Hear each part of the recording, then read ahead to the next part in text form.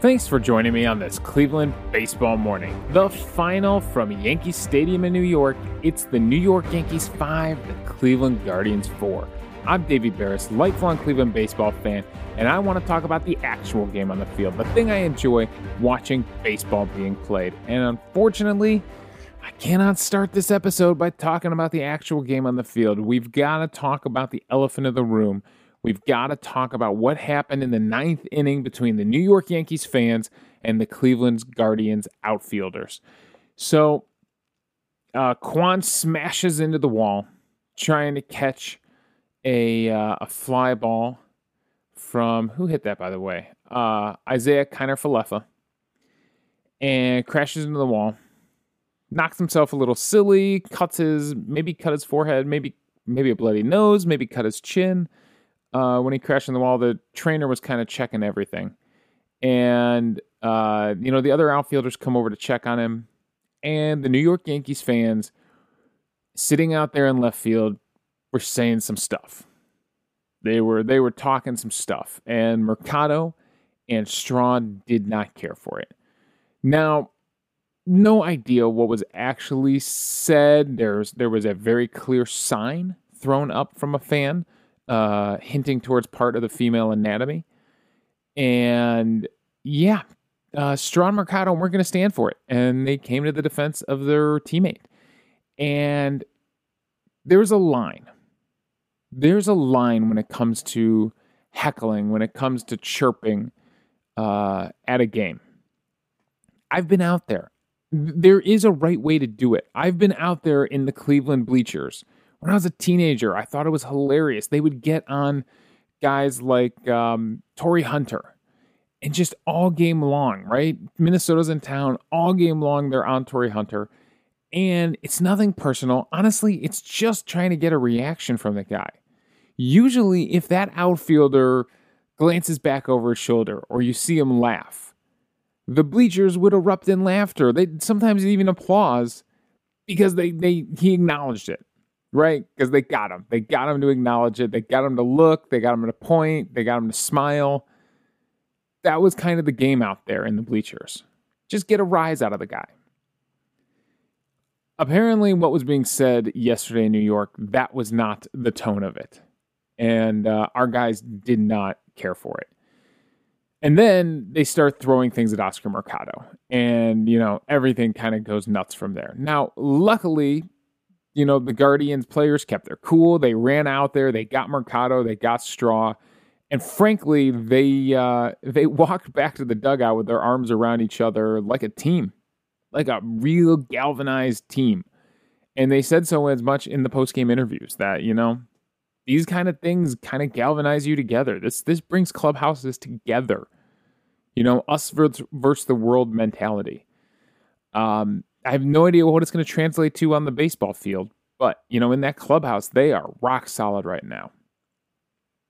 So, the Yankees fans crossed a line. That's not worth crossing. I mean, where's the enjoyment in that? You boo, you cheer, you scream, you shout, and that's it. And then you enjoy the game. You won the game. What are you throwing things at Oscar Mercado for?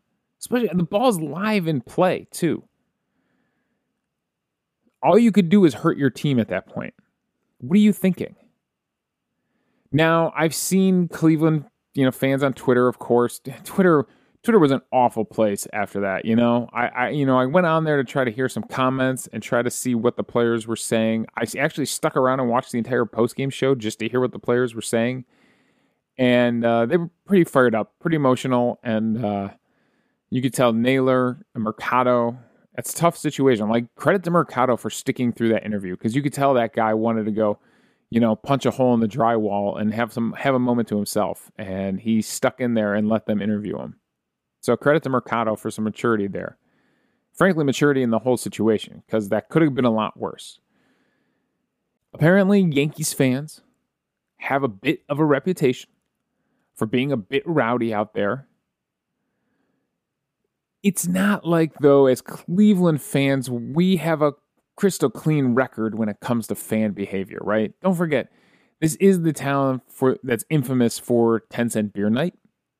Remember, this is the town that's infamous for Bottlegate at the Cleveland Browns game.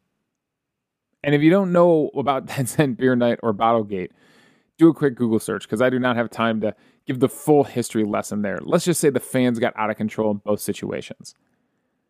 I will say the thing about Bottlegate is those bottles were not being thrown at, I believe it was the Jacksonville Jaguars we were playing in that game. I want to say it was them.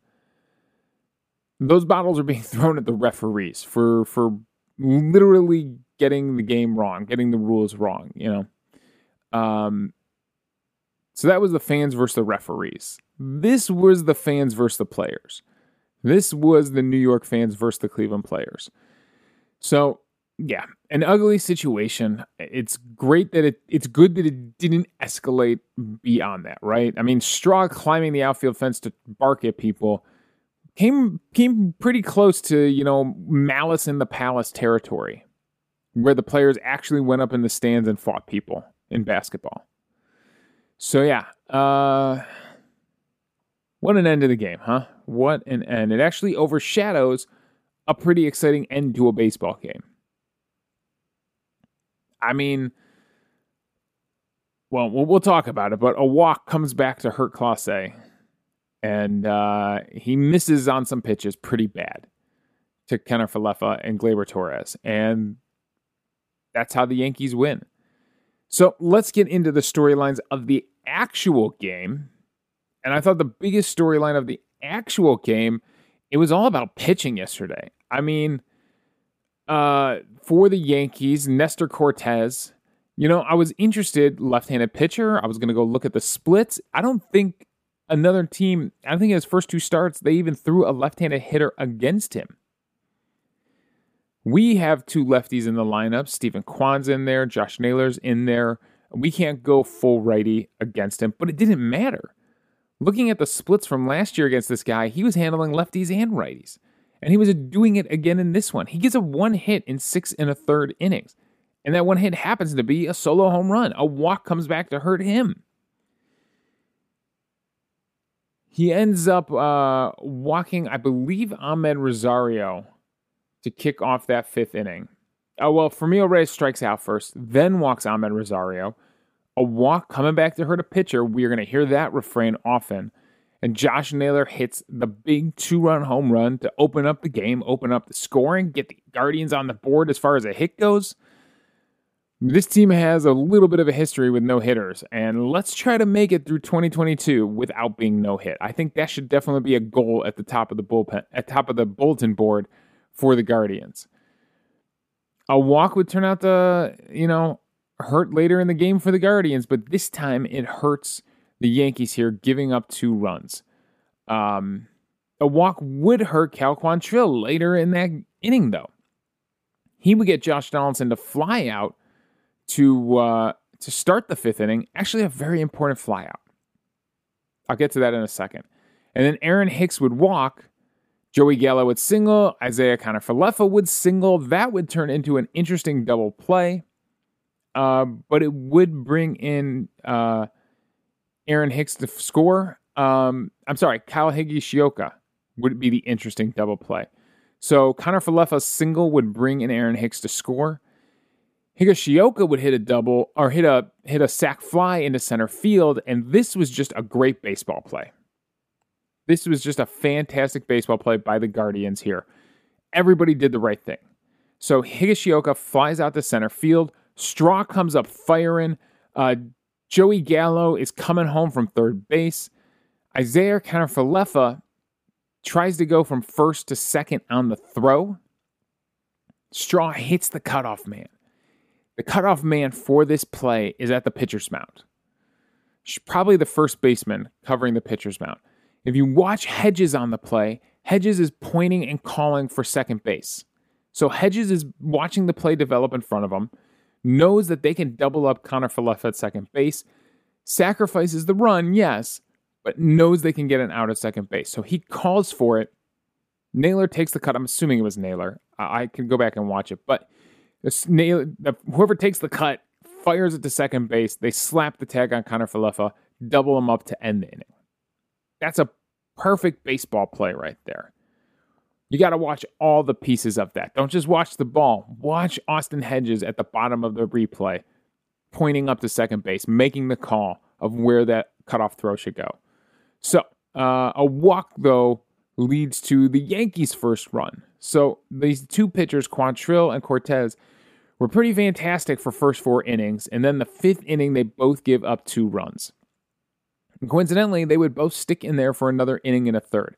Cal Quantrill would last 6 and a third, give up 6 hits, 3 earned runs, 3 walks, 2 strikeouts, and a home run. Now, I told you that flyout from Donaldson would be important because Donaldson would come back up in that 7th inning, still facing Cal Quantrill out there. He gets Giancarlo Stanton to ground out, and then Donaldson comes up.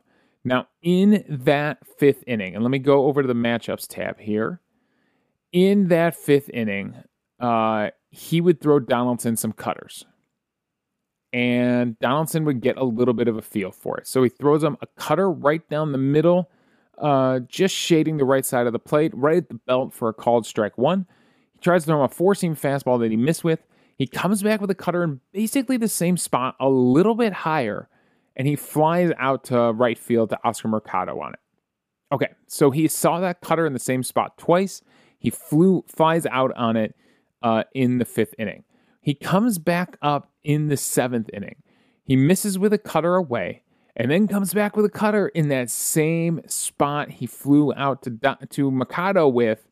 This time, Donaldson does not miss it. This time he gets around on it. 110.9 miles per hour, 24-degree launch angle, 421 to left center. So, he saw the pitch. He saw it. He had 2 swings at it. The first time he was behind it, he flies out to right field.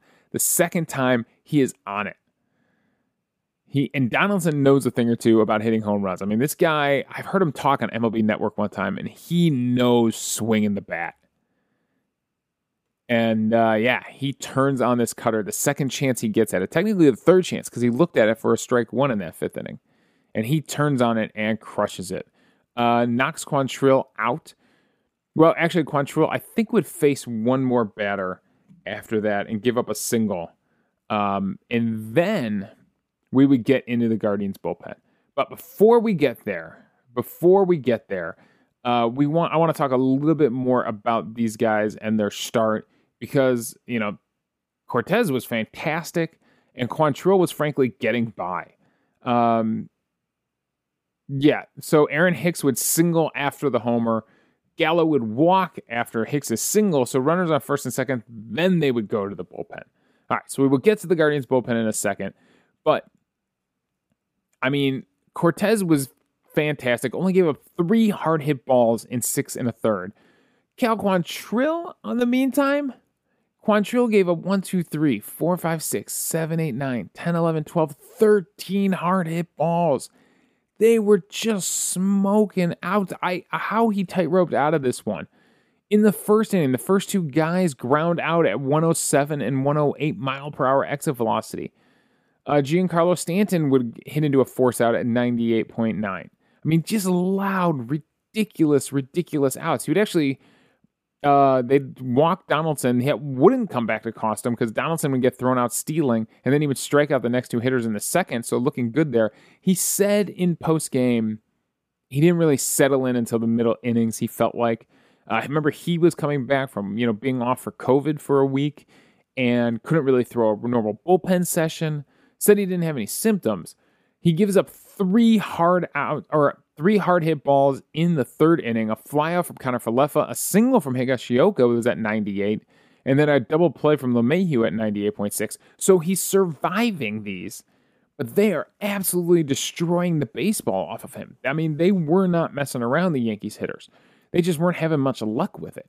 The 4th inning, Judge lines out at 107.5 miles per hour. Rizzo and Stanton both ground out with hard hit balls. Remember, 95 plus. So the single from Gallo is at 105.9. The sac fly from Higashioka is at 96.9. And then in the 6th inning, finally some weak contact. And the Donaldson home run at 110 and Hicks' single at 102.7. So Quantrill was absolutely getting a hard hit all around the park. And if we go over to the illustrator here and we go over to the results tab, basically everything is on the plate. I mean, this guy, the outs are on the plate. The hits are on the plate. Yankees hitters were bringing him into the zone and smoking the ball off of him. The 3 pitches that are off the plate here are all walks, and then 1 strikeout is the 4th one. A high strikeout. He got Aaron Hicks to swing at a really high fastball. That was in the 2nd inning. Remember, he struck out back-to-back hitters in the 2nd inning. So yeah, the Yankees were either bringing him in, being patient and bringing him into the zone, or Quantrill was missing in the zone, and they were really unloading on him in the strike zone. They were not expanding the strike zone yesterday against Quantrill. Cortez, on the other hand, he was just sharp. Going over to the player breakdown page. First off, for Quantrill, his cutter was doing okay for him. It is the pitch that he gives up the home run on. He got 8 called strikes on it. It had a 30% CSW. His four-seam fastball had a 33% CSW. He only threw that 18 times. Didn't really use much breaking stuff or off-speed stuff. Only 3 curveballs, only 9 changeups. Everything else was hard. 18 fastballs, 20 sinkers, which is, that hard two-seamer. And then the cutter was actually the softest pitch. He threw it 40 times. That one averages 85 miles per hour. Those other 2 fastballs are they're at 92 mile per hour averages. So that was the pitch mix from Quantrill. For some reason, sticking with hard stuff. Now Cortez on the other side also throws the cutter, also throws the four-seam fastball. He at least mixed in a few sliders into the game. His breaking ball does not throw a curve. He was dominating with his hard stuff, though. His cutter had a 35% CSW, got 11 called strikes. His four-seam fastball had a 42% CSW, called strikes plus whiffs, CSW percentage. So he was getting strikes with that. And the cutter, while Quantrill's cutter, the average exit velocity off of his cutter was 98.1. They averaged a hard hit ball off of his cutter. Off of Cortez's cutter, they averaged 78.3 mile per hour exit velocity. So a huge difference there with the Yankees hitters squaring up that cutter versus the Guardians hitters being able to square up that cutter. Now, Cortez handles things until that home run from Josh Naylor. Frankly, Naylor has never hit a home run from this spot. Naylor was not messing around on this game. He didn't see many pitches, to be honest with you. He only saw 5 pitches on the day. He was coming out swinging. But this at-bat, he does see a slider on the first pitch that misses low. He sees another fastball at the knees. That's a strike. And then that slider comes down at the bottom of the zone, right down the middle of the plate, but at the knees.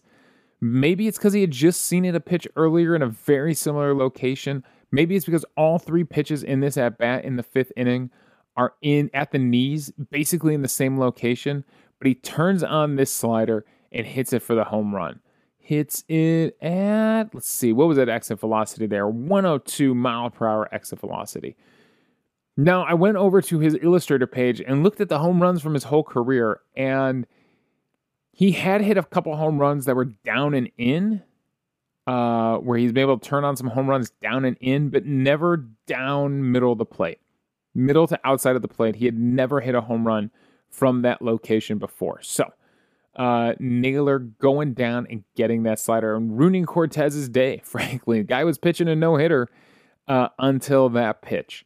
So that's what was going on in the battle between the starters. 8 strikeouts for Cortez. Really, really effective on the day.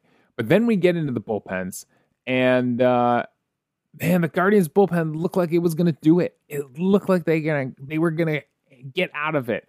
And it starts with Eniel de Los Santos. Los Santos comes in that 7th inning and is absolutely fantastic. Remember, this is with 2 runners on. Let's go over the matchups here because he just blows away, basically, these Yankees hitters. And I remember we talked about Enyel De Los Santos when they first signed him, because back in November, he was the only guy they signed, right? Like, it was the only move the Guardians had made.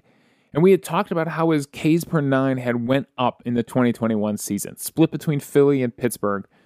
He had made a jump in strikeouts, and that may have been something that the Guardians were looking at when they signed him to the minor league contract. Well, he comes in here and he strikes out the two batters he faces. He, facing Connor Falefa, goes for a fastball at the top of the zone that's fouled off, goes for another fastball even higher that's a swinging strike, throws him a slider down to keep him off the fastball that misses with for ball one, and then comes right back to the high fastball and gets him to swing through it for strike three. So just attacks him at the top of the zone and blows him away with pitches that are 95, 96 miles per hour. Higashioka comes up after that, and he gets him on 3 straight. Throws him a slider at the first pitch, down in a way that he swings through for strike 1. Then comes and attacks him under the hands with a fastball for strike 2 that he swings through, and then goes a mile per hour faster, goes up above the zone, and gets him to swing at a 97 mile per hour fastball up and in that he swings through for strike 3. So not messing around at all. De Los Santos came right at those two hitters, challenging him with high fastballs, and blows him away on 7 pitches. That is how you come out of the bullpen. What was this guy doing down in the minor leagues? How did this guy not break camp with the Guardians? There's no way. When those guys come back from COVID, there is no way Enyel De Los Santos can go back down to AAA. This guy just cemented himself as one of the 7th, and 8th inning guys in this bullpen, along with Sandlin, along with Trevor Stephan, along with Anthony Ghost. Like, this guy, give me this guy towards the end of the game. I'll take that kind of heat, that kind of stuff any day of the week when I'm trying to hold a lead. So, well, in this case, we were actually down 3-2. But anyways, keeping a game close. So then Shaw comes in. He gets hit hard. He gives up a hit. He has Nick Sandlin come in and save him, though, with a strikeout. Sandlin only has to face one batter to get out of the 8th inning. Let's go to that matchup, because why not? Let's see how Sandlin gets Giancarlo Stanton, facing a tough hitter here. And he had to work. This is an 8-pitch at bat. This is a real battle here. He misses with a sinker down and in, just barely. I mean, there were some pretty wide strikes called in this one. Comes back with a slider for a called strike. So obviously Stanton may be looking for something a little straighter to swing at. Throws him a sinker, a hard sinker that he lays off for another called strike. This one was at the thighs over the plate. I don't know what Stanton was waiting on for that one.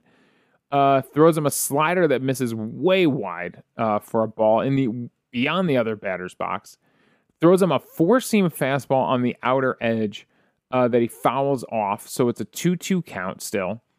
Throws him a sinker on the inside corner this time that he fouls off, so he's working in and out on him.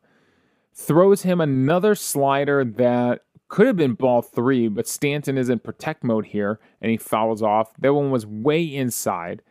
And for a slider to be way inside to that right-handed hitter, that thing had to start at his hip and didn't even make it back to the plate. And then finally goes high and away with a 4-seam fastball that he swings through for strike 3. So every pitch was pretty much on a plane. There were the first pitch was low, that slider way outside, ignore that one. But basically he throws him 5 pitches all at the same height, all just below the belt. And finally goes high with a fastball to get him to strike out. So that was the battle between Sandlin and Giancarlo Stanton there. And then Clase comes in the 9th inning, and frankly, he just misses location. He gives up a walk, and that's going to kill you. He walks the leadoff hitter in the 9th inning. He does strike out Aaron Hicks. He gets Joey Gallo to line out softly, and then Connor Falefa comes up. And going to the matchup here, Clase was working him down, throwing all cutters. Then he tries to throw a high cutter that he fouls off, throws him a 4-seam fastball in basically the same location, and this one he doubles on. And I can tell you, this pitch came under his hands on the inside edge, right at the letters, That is not where Austin Hedges was set up. Austin Hedges was set up down and away. So Clase just totally misses location on this one. So you pay. You absolutely pay. When you miss your location that bad, you are bringing the ball into someone's zone where they can hit a double, where they can rope a double off the left field wall. So he gives up the big hit there. And then Gleyber Torres, he's trying to work him with sliders in this one. He actually throws him a cutter in that he fouls off to start, throws him a slider that misses away, throws him another high slider that gets called a strike that frankly wasn't in the strike zone. So he's got him in a 1-2 count, and then throws him another slider that doesn't get away. And again, I don't think this is where Austin Hedges was set up, but this slider ends up being middle of the plate, up at the letters, and he's able to slash it out into right field and drive in that run. So again, missing location. Those sliders were supposed to be away, and he leaves it in the middle of the zone, and he pays for it. So Clase does get beat on this one. I mean, emotions were flying in that ninth inning. It was a ride. It must have been a really uncomfortable situation to pitch in because, I mean, the stadium was roaring. The stadium was absolutely roaring for the Yankees to win that game, and they did. They were able to come through. So those were the big storylines on the game. Oh, let's not forget Austin Hedges, by the way, hit a go-ahead home run in the 8th inning. This is just a guy who finally got a fastball that he can handle. In that 8th inning, to go ahead, Austin Hedges, after Josh Naylor, I believe, had singled to start the inning. Naylor singles to start the inning. Clement pops out. Mercado lines out. So with 2 outs, that brings up Austin Hedges. And let's go to the matchup on this one against Chad Green. He's working him down and away with curveballs. He's kind of mixing between curveballs and fastballs, but keeping everything down and away. And then that last pitch runs middle of the plate, up at the letters. Finally, he comes into Austin Hedges. And Hedges, we know, can deliver some big home runs. That's one thing he can do, is pull that ball to left field and give you a home run. And this was a huge one. It gave the Guardians a 4-3 lead in the 8th inning. You thought they were going to be able to hold that lead. Once again, a pitcher missing his location leads to a home run on the day. So, I mean, that was it offensively for the Guardians, right? Naylor had a single mixed in there. Straw would actually single after Hedges' home run, but Kwan would fly out to end the threat. That was it from the Guardians hitters. A quiet day, 4 runs on 4 hits for the Guardians. Meanwhile, the Yankees get 5 runs on 9 hits. A little more offensive impact from the Yankees. So that was the game. An ugly end as far as the fans go, and an ugly end as far as Cleveland's pitching goes, with Clase blowing the game in the 9th inning. Clase is going to be fine. That guy is a really dominant pitcher that just missed his location twice. He's going to be fine. I'm not worried about Clase. I'm more worried about Brian Shaw, frankly, pitching in high leverage situations than I am about Emmanuel Clase closing out games. But Aniel De Los Santos mixed in there now. Sandlin, like I said, Trevor Stephan, and Ghosh, that pushes Shaw back. That pushes Shaw back to the 5th and 6th inning, where he probably belongs. Maybe coming in there if a starter can't quite get out of an inning and trying to clean up an inning in the middle of the game. Maybe. So that was everything from this game. It was a tough one to swallow for Guardians fans from everything, from all aspects. But we get to lace it up, we get to do it again, and we'll see what this galvanized team, this team that walked off the field with their arms around each other's shoulders, what this team is going to look like coming out there to face Garrett Cole. A highly paid pitcher who's actually not having a great start to the season. Him and Savali both go into this game with ERAs over 6. So we will see what happens on this one. Can the Guardians offense keep it rolling and out-battle the Yankees in Yankee Stadium? All right, that is all my thoughts on this one. Thanks for joining me on this Cleveland baseball morning. Again, the final from the Bronx. It's the Yankees 5, the Guardians 4. We'll be back tomorrow to talk Savali versus Cole. You can follow me on Twitter at Davey Barris. You can email the show at clevelandbaseballmornings@gmail.com. Let me know your thoughts on the game and we'll discuss them on the show. Also, I'm hosting this podcast on Anchor, so if you go to anchor.fm/Cleveland Baseball Mornings, you can leave a voicemail for the show. We'll play them back on the air, respond to your thoughts, and we'll have a fun conversation amongst the fans about baseball. So thanks again for joining me on this Cleveland Baseball Morning.